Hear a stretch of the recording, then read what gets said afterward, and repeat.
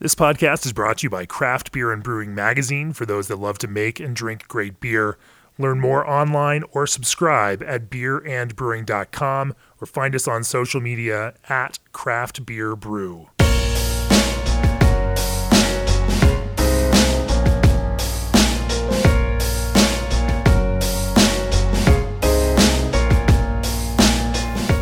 Hi, it's John Hall, and I am in Connecticut this week at the Two Roads Brewery, which is in Stratford, right off of I-95. If you're driving from New York up to Boston, you'll see a billboard that if as a beer lover, it will pop out to you because it instructs you to exit at exit 31, turn left, and you'll find a brewery. It is the best pit stop that you can make in between those two great cities. And I'm fortunate enough to be joined by Phil Markowski, who is the brewmaster here at Two Roads, a longtime brewing professional. He has been responsible for a lot of the beers that younger brewers, not to put an age on you, Phil, but younger brewers will cite as an inspiration for them. I think most notably Southampton Double White, Southampton Wit that came out years ago when you were at another brewery. But now, here at Two Roads, you're wearing sort of two different hats. As one of the founders here, also as a brewer for the Two Roads brands.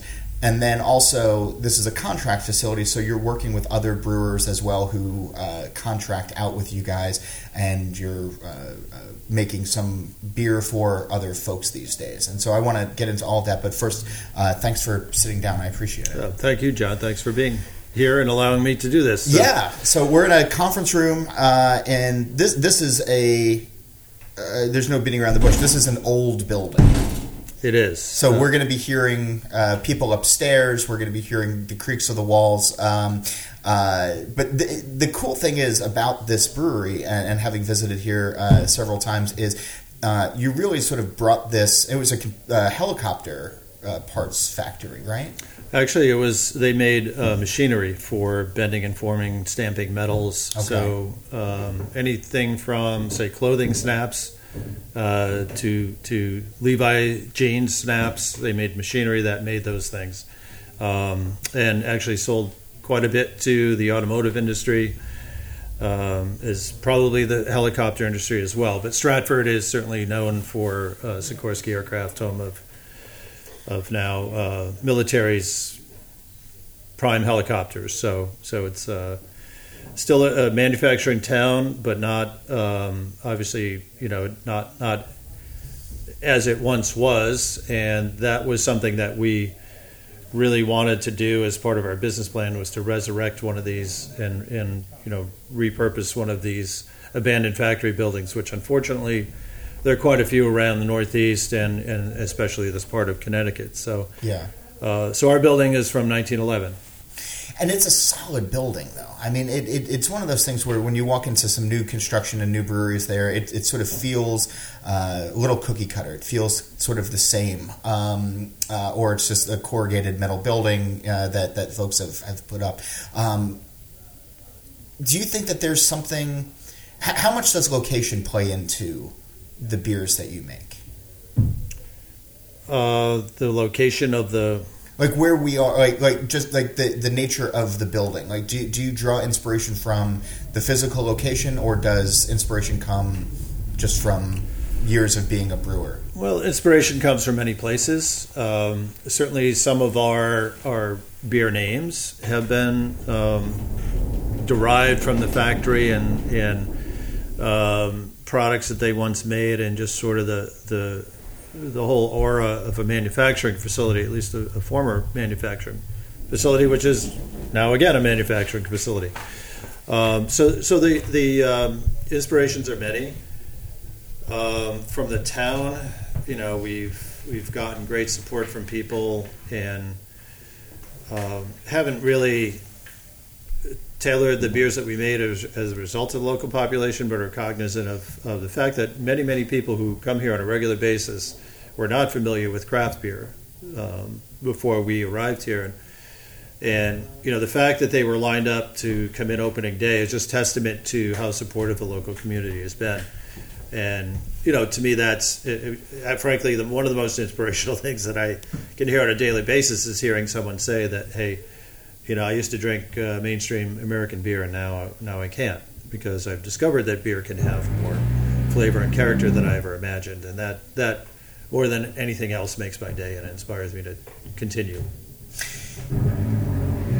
There's an interesting story in the Craft Beer and Brewing magazine, our brewing industry guide. I have a profile of Two Roads that I wrote that's in our latest issue right now, and I was talking to Brad Hiddle, one of the other co-founders of the brewery as well, and he told sort of an interesting story about how you all came to work together. And it had to do with something that we're actually seeing these days of Pabst, when Brad was there, working with or finding partnerships with other breweries for distribution, for manufacturing, not necessarily taking an ownership stake, but sort of working on the distribution chain, some marketing stuff. We've seen that in recent years with Vermont Hard Cider. We've seen it with New Holland. But when you were at Southampton, that's one of the first times that they did this, and the idea was to put together to find a place for you to do contract brewing, and going from a smaller system to where you could scale it up. And I wonder if you can pick up the story from there. Sure. When I was at Southampton, it was a small facility in one of the most expensive areas in the world, not just the U.S., but the world, to purchase real estate. Expansion of the existing brewery was not an option. How big was that brew house?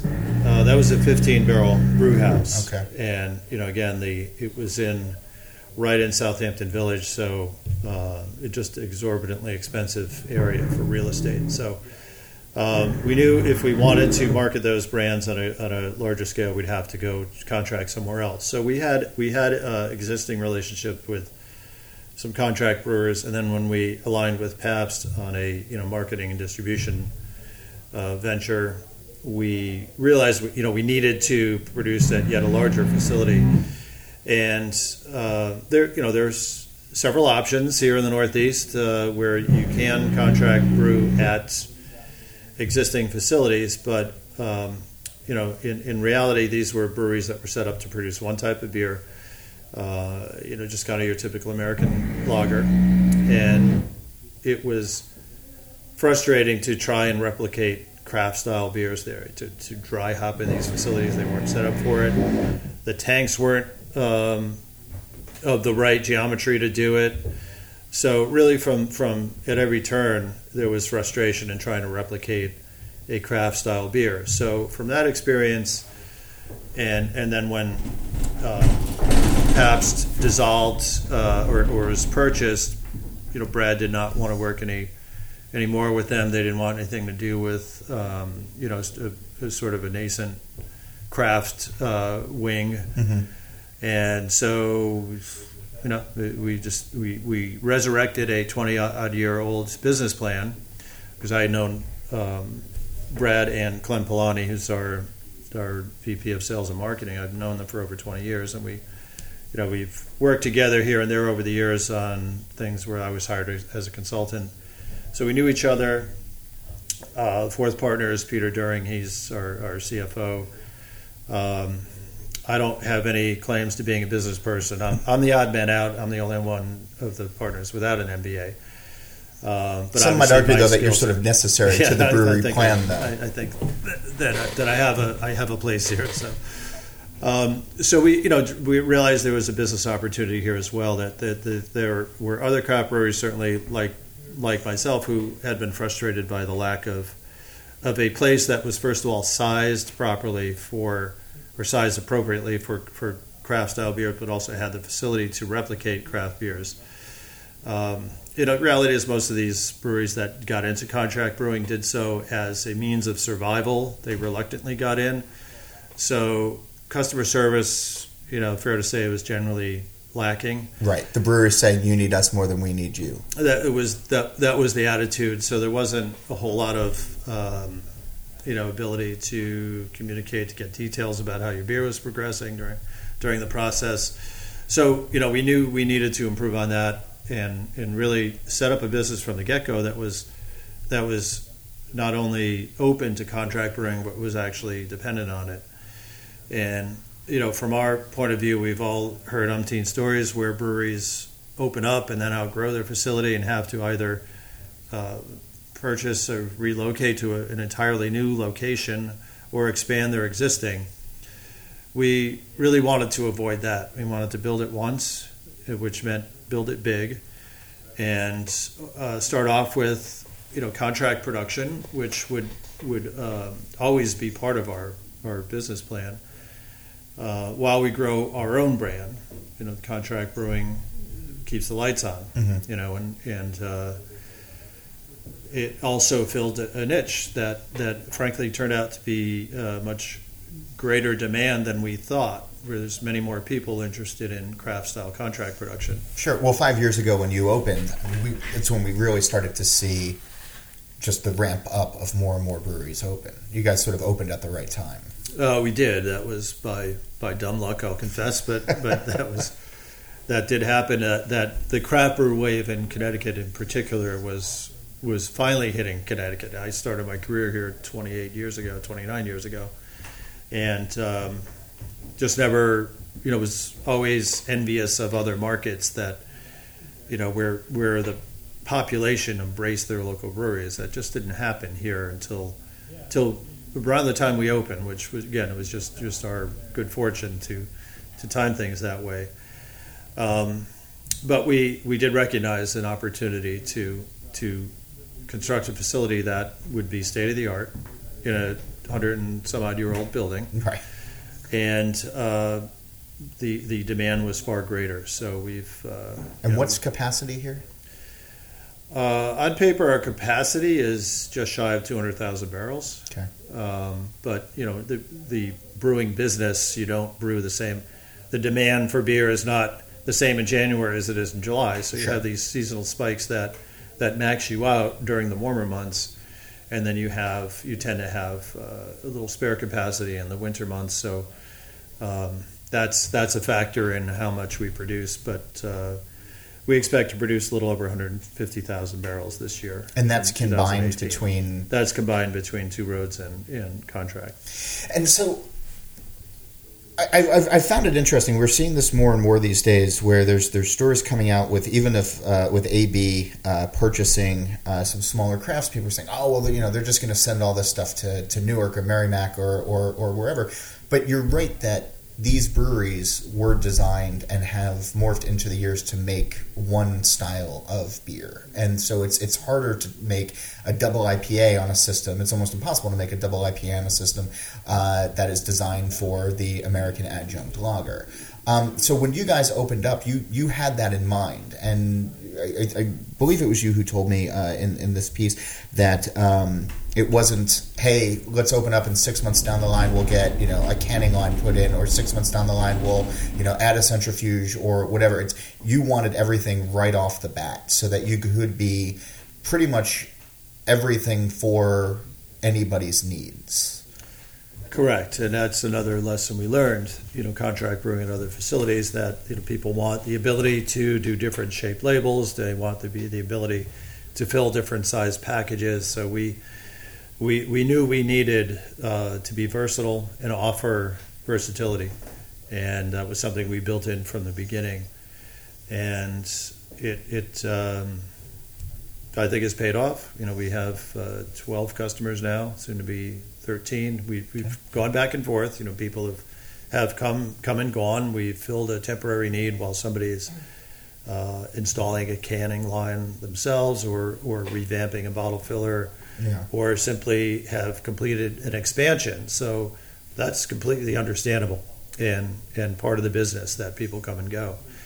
But again, we always expect contract production to be part of our business profile, and we strive to keep our customers happy, and part of that is just having a lot of flexibility in our equipment and in the packaging styles and types we can do, and we expect to maintain all that and sustain that. So for drinkers of a certain age, the word contract was a dirty word.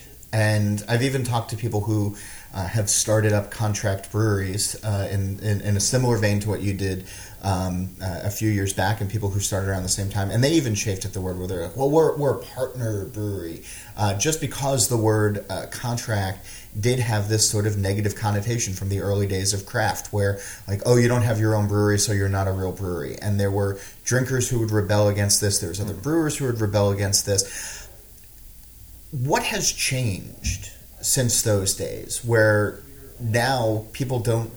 I don't think that the general drinker minds that they can drink Chris Loring's beer from Notch either at his brewery in Salem or that is made here. And same thing with some of the other breweries that you guys do, with Lawson's, for example. People are just happy to have more of the beer these days that's out there that is contract produced. But for somebody who is making this beer and talking with these brewers and sitting with consumers, what do you see that brought on this change in people's mind?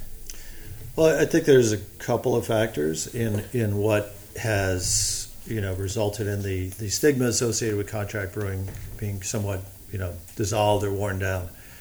And I think there's a certain point where people realize it matters how does the beer taste?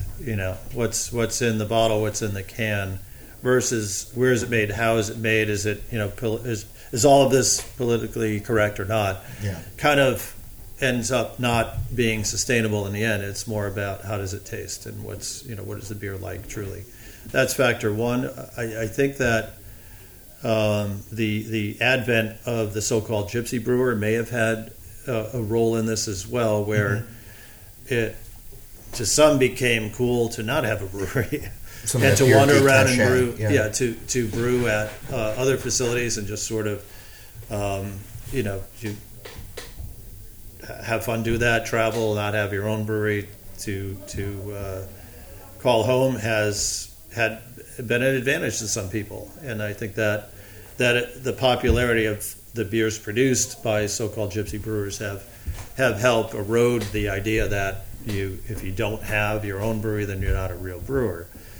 And that I think has played a role, but I think it's in a ways just sort of the maturity, the industry and the drinker, frankly, maturing and saying, hey, what matters most is what's in the glass.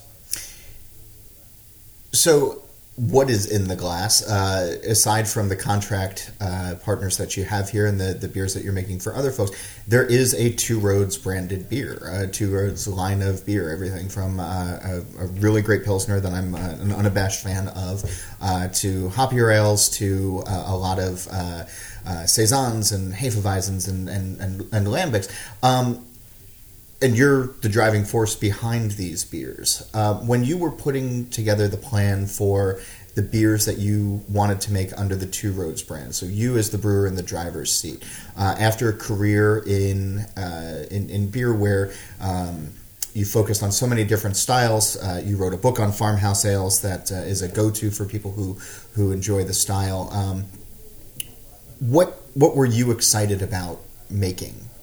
Like what everybody has to launch with an IPA, right? And everybody has to have hoppier beers these days. But you could really start to experiment with your core lineup and the beers that you put out, especially in a state-of-the-art facility like this. So as you were putting your plan together in your mind for the beers, where was your mind? What direction were you headed in? Well, we are not unlike any other craft brewery. The IPAs are bread and butter. That's just the way it is. That's and so much of it's consumer driven. You're in a business of brewing beer, and it'd be wise to give the consumer what they're looking for. At the same time, I think you offer products that are can set you apart or present an opportunity for the more adventurous consumer to explore other styles and realize that there is a world beyond IPA. But IPAs are our main brands, no mistake about it. I do expect that the craft brewing industry will evolve further, will continue to evolve, and IPAs will certainly never go away. But I think that people will want and have already started to explore other styles. So we felt as a group when we opened that it would be wise to open with 2 IPAs. Mm-hmm. So Road to Ruin, which is a double IPA, was one of our first products, as well as Honey Spot Road, which is a white IPA. It's not what people expect white IPA to be based on the name, but it's inspired by a Belgian wit beer, so it's made with raw wheat, and we use varieties of hops that have a definite citrus component, so it mimics some of the character of Belgian white ale, but it's really about hops in the end.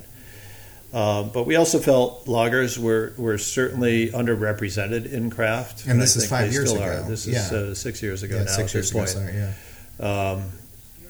And we felt strongly that a Pilsner would be the style to open with because it's hop forward, like an IPA, only it's a lager, and it's got that flavor profile. If you can imagine 150 years ago when Pilsners first came on the scene, how they revolutionized beer. I mean, it was a high-tech beer. It was the advent of the industrial age. So a lot of factors played into it. But when you really get down to it, it's that crisp flavor profile of a well-made Pilsner. You can drink, one after the other. That is a large part of its worldwide success. So I think it's only a matter of time that lagers really, that craft brewing shifts more in the lager direction, definitely not entirely away from IPAs by any means, but lagers are still, I think, underrepresented, and 5 years, 10 years from now, we're going to see more lagers in the craft segment. So we felt it was important to have a lager entry, and Pilsner made the most sense to us. And then the fourth brand that we opened with initially was Workers' Comp. I have been somewhat typecast as a farmhouse sales guy, so that was part of it, but it was really the fact that farmhouse ales, saisons in general, were beers that were done seasonally, often in large format packages, and also often at higher than traditional alcohol levels. So we wanted to do something that was available year-round in that vein, and then something that was more moderate in alcohol content, closer to the tradition. Now, not a lot of us having researched the topic, I can tell you there's not tons of historical documentation on farmhouse ales, how they were brewed way back when. And I think a large part of that is because they were brewed on farms for their own consumption. Sure. But, you think about it, in that age, people drank beer, people of all ages drank beer pretty much all day long because it was not safe to drink the water. So in order for people to function, you got to figure the beers were maybe 2 to 3% at best. Yeah. So we're not quite matching that level because that's not really considered, of proper strength for beer. So we arrived at a 4.8% alcohol for our Workers' Comp, and felt that was a niche product that would get people interested. It was available year round, but be something that would draw people to try something different that was hopefully pleasant tasting and something they'd go back for.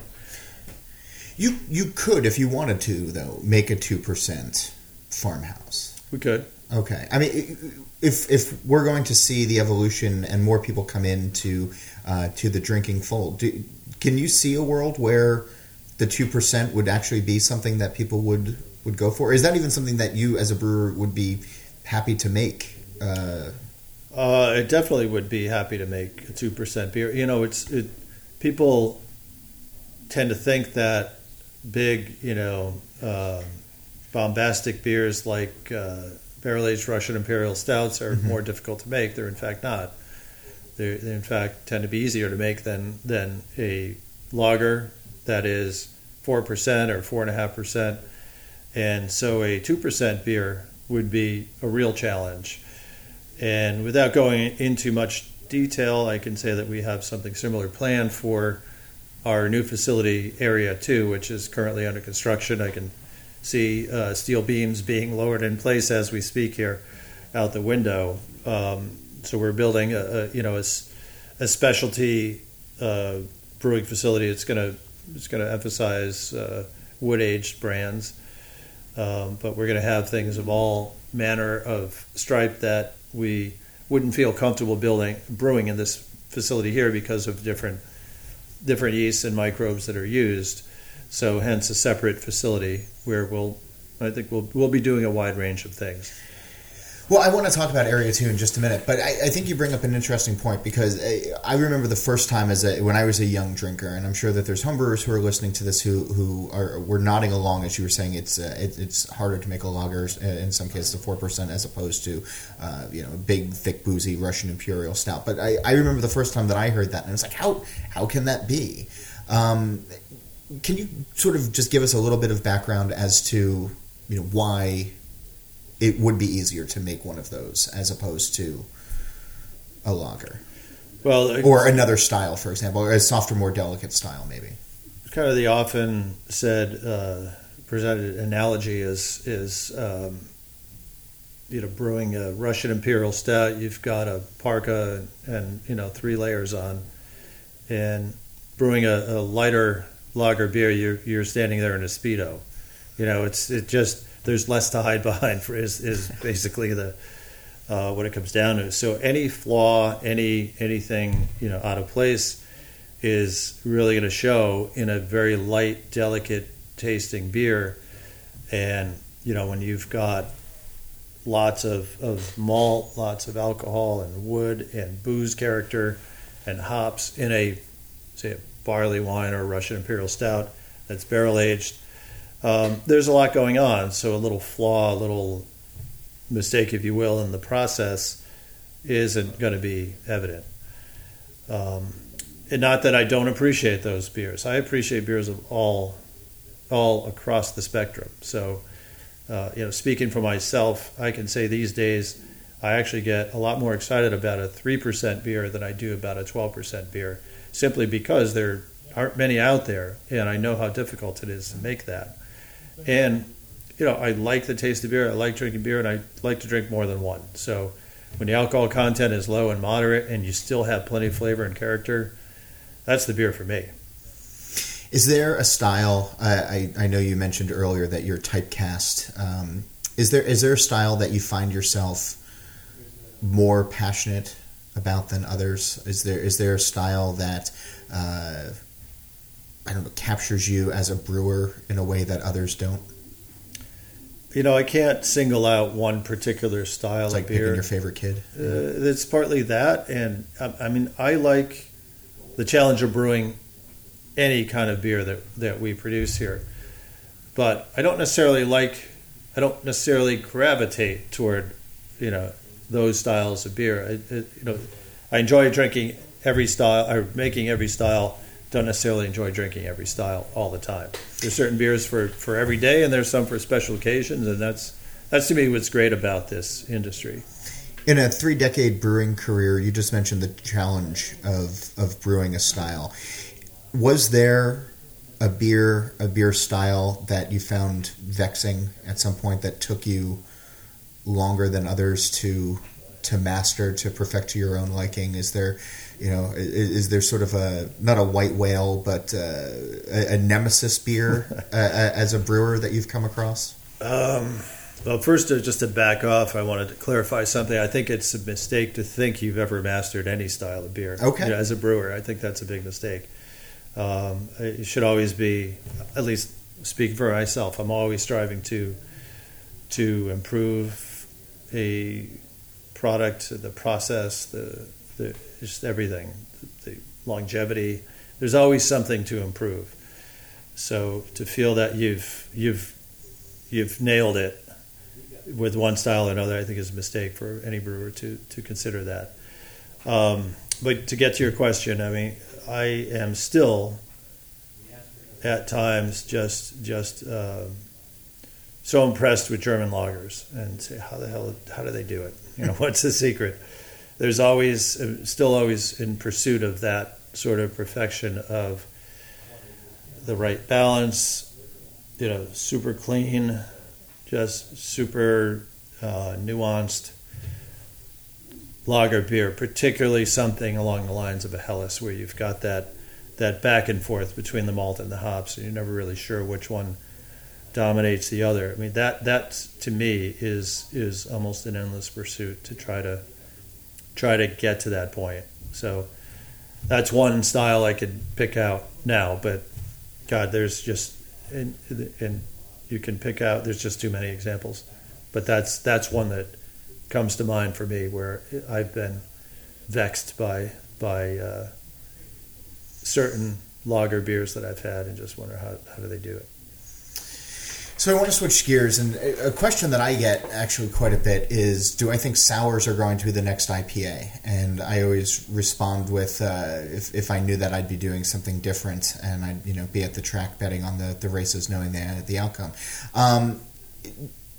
In talking with you and Brad for the story in our brewing industry guide, there is no IRI data. There is no real statistical data that sours are money makers or the next big thing. They're exciting for a lot of folks, and it's something that a certain niche of the beer drinking community gravitate towards. And they can certainly be exciting to make, and certainly there's some wonderful flavors. But with Area 2, which you just mentioned is going up in an adjacent facility, you guys are taking a pretty, I don't want to say gamble, but you're once again sort of betting on the future a little bit of where beer is going to be going. And what I find really interesting is there are breweries that talk about a wood program or breweries that talk about a wild program, and typically it'll be a couple of barrels that are stacked up in their brew house just by nature of the side. They don't have a whole separate area, or maybe there's a separate barrel house, but very rarely is there a separate facility. There are some breweries that we can point to, but usually it's part of an existing brewery. So one, why build a whole new area? And two, what do you hope that it will eventually accomplish in teaching people about wood and teaching people about what wild beer can be? And I know it's an involved question, but I'm curious as to why. Yeah, well, we by building a 25,000 square foot facility at millions of dollars expense, we're obviously bullish on the future of specialty beers, which certainly sours, as they're loosely called, are a big component, but not the only.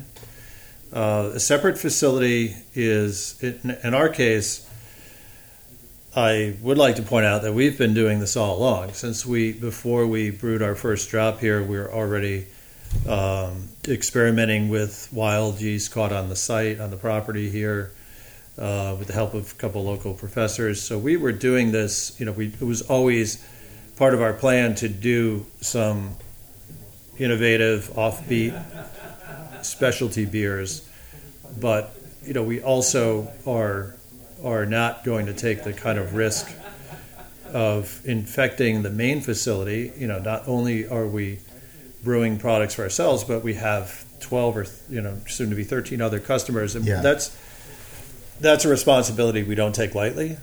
Other people's products and brands and reputation is on the line if we screw up. Yeah. And so putting a separate facility in was the only way we would do this on a large scale. Now we've had small batch releases, and I'm talking like maybe 1,000 bottles we'd release of certain barrel-aged sour beers. So we want to do this on a larger scale. So the separate facility was a must in our opinion, in our assessment. As far as sours becoming the next IPA, I think that's kind of that's a headline-grabbing statement, right. But in reality, no, I don't think so. But people are still not aware of the possibilities in brewing, that how many different flavors you can get out of it and still call it beer, something you can still classify as beer. And a facility such as Area 2 is in many ways going to be more like a winery than a brewery, because it's going to be, certain batches will be years in the making. There'll be products that people can buy a bottle of and lay down for years and still have it be good whenever they choose to open it. And in some cases, depending on your perspective, they might even be better after 5 years or 10 years or 2 years or 1 year, whatever the case may be. So it'll be a place that emphasizes the fact that beer can continue to surprise in what it can be, and it's not going to be all sour beers. They're going to be beers aged in different barrels. It's going to be beers made from wild yeast that are unique to our brewery and our site. So it'll be a large mix of things. But again, the continual point that will drive home is that there's hopefully truly endless possibilities for beer. Beer can be all sorts of different things you never imagined. And language matters, and I fell into the trap as well. Just you can't classify everything as sour. It's sort of an easy way of describing things. But how do you talk about the beers that you've made that fall into, I guess, a wild category, or fall into some of the things that you just described, things that are aged in wood, things that beers that are with fruit added, with not. Sour doesn't actually help us understand what these products are. So how do you approach these beers? Well, again, we haven't opened yet, but we intend to incorporate education as part of the experience for someone to come over to Area 2. And yes, the terms sour and wild, for that matter, I think are terms of convenience. They maybe loosely describe the type of beer we're producing, but in some cases, there are now Gozas, which we have a tanker truck series that is becoming more and more popular with each release, that incorporate souring technique, but a kettle souring technique, so it's quicker. It doesn't yield the complexity of something that sours in a barrel for years, which we really want to do with Area 2 and Two Roads combined, cover what we feel is full gamut of beer flavors and possibilities. So the barrel-aged beers and the wildness to it those are appropriate terms, because as a brewer, just as we do with regular beers that we produce, you really kind of you set up the conditions, but you really kind of surrender control to microorganisms such as yeast and other bacteria. And on the scale where you've got a batch of beer divided up into a bunch of different barrels, really every barrel is different. It takes on a life of its own based on the flora that's in it, based on your treatment, and based on conditions that you can't explain. So that to me is the fun aspect of those types of beers, that they, just like vintages of wine, there's a variability from year to year, from batch to batch, that is embraced rather than looked down upon. Here at Two Roads, we strive to make the batches the same, batch to batch, and that's the expectation for most beer produced in the world. But then this is this other kind of untethered realm of beers that are truly different and unique, and each barrel is unique, and there's a skill in blending the barrels together to achieve a certain uniformity of character that you're striving for, that you're targeting, that makes that fun and somewhat, I wouldn't say largely unpredictable, but there's an unpredictability to it that makes it challenging and fun as a brewer and as a consumer, where what nuance am I going to pick up today? It might be the exact same beer you had yesterday, a couple days before, but you do perceive it differently depending on the time of day, that what you've recently consumed. So there's just all of that is the fun of a specialty beer experience, and that sort of thing is what we hope to really present and have people experience at Area 2, where they're going to realize that beer is as endless possibilities. But it seems like it does take more than just saying, oh, this is a hop forward IPA or citrus forward IPA, or this is a Hefeweizen with banana and clove, where people it's sort of immediately identifiable for people, where you can use simple words as to what you're getting from those types of beer experiences. The type of beers that you're talking about that will be coming out of Area 2, and so many other of these beers that are being made by other breweries across the country. There's sour and wild are easy words, but they don't explain a lot.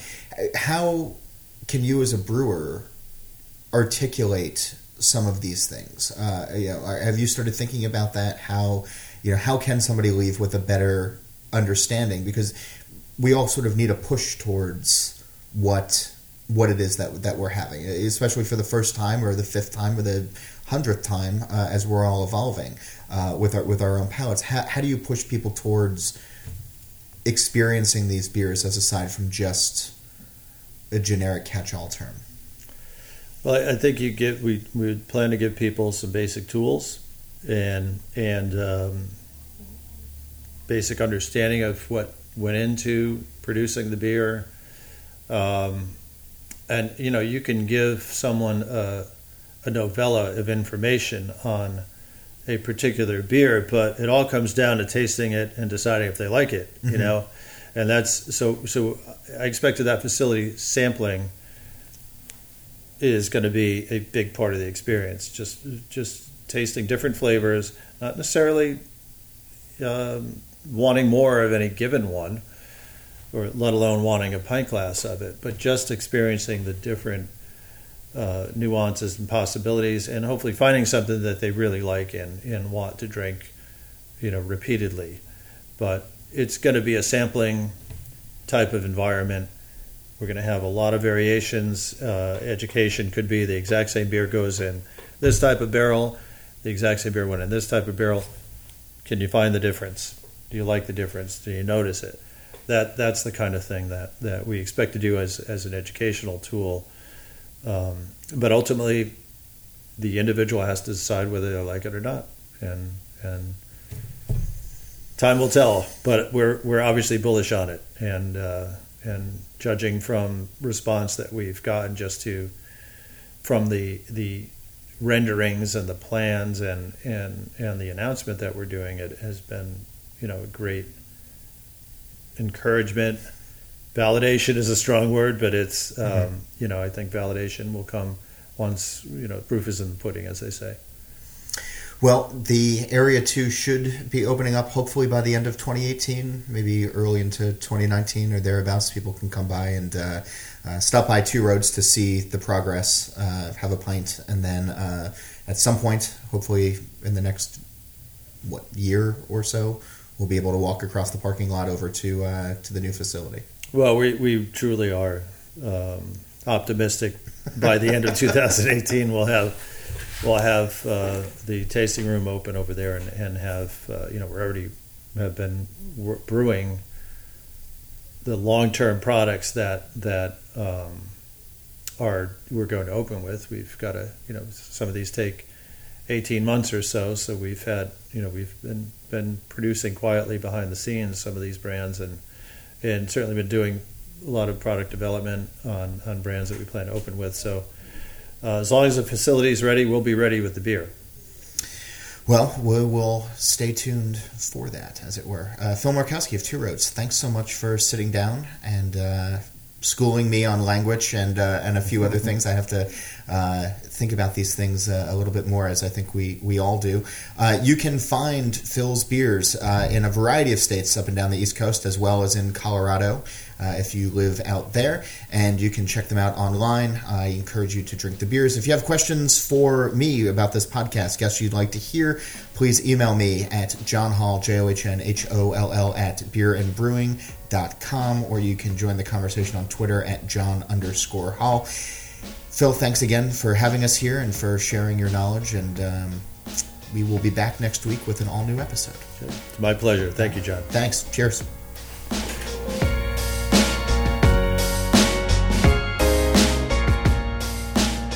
This podcast is brought to you by Craft Beer and Brewing Magazine for those that love to make and drink great beer. Learn more online or subscribe at beerandbrewing.com or find us on social media at Craft Beer Brew.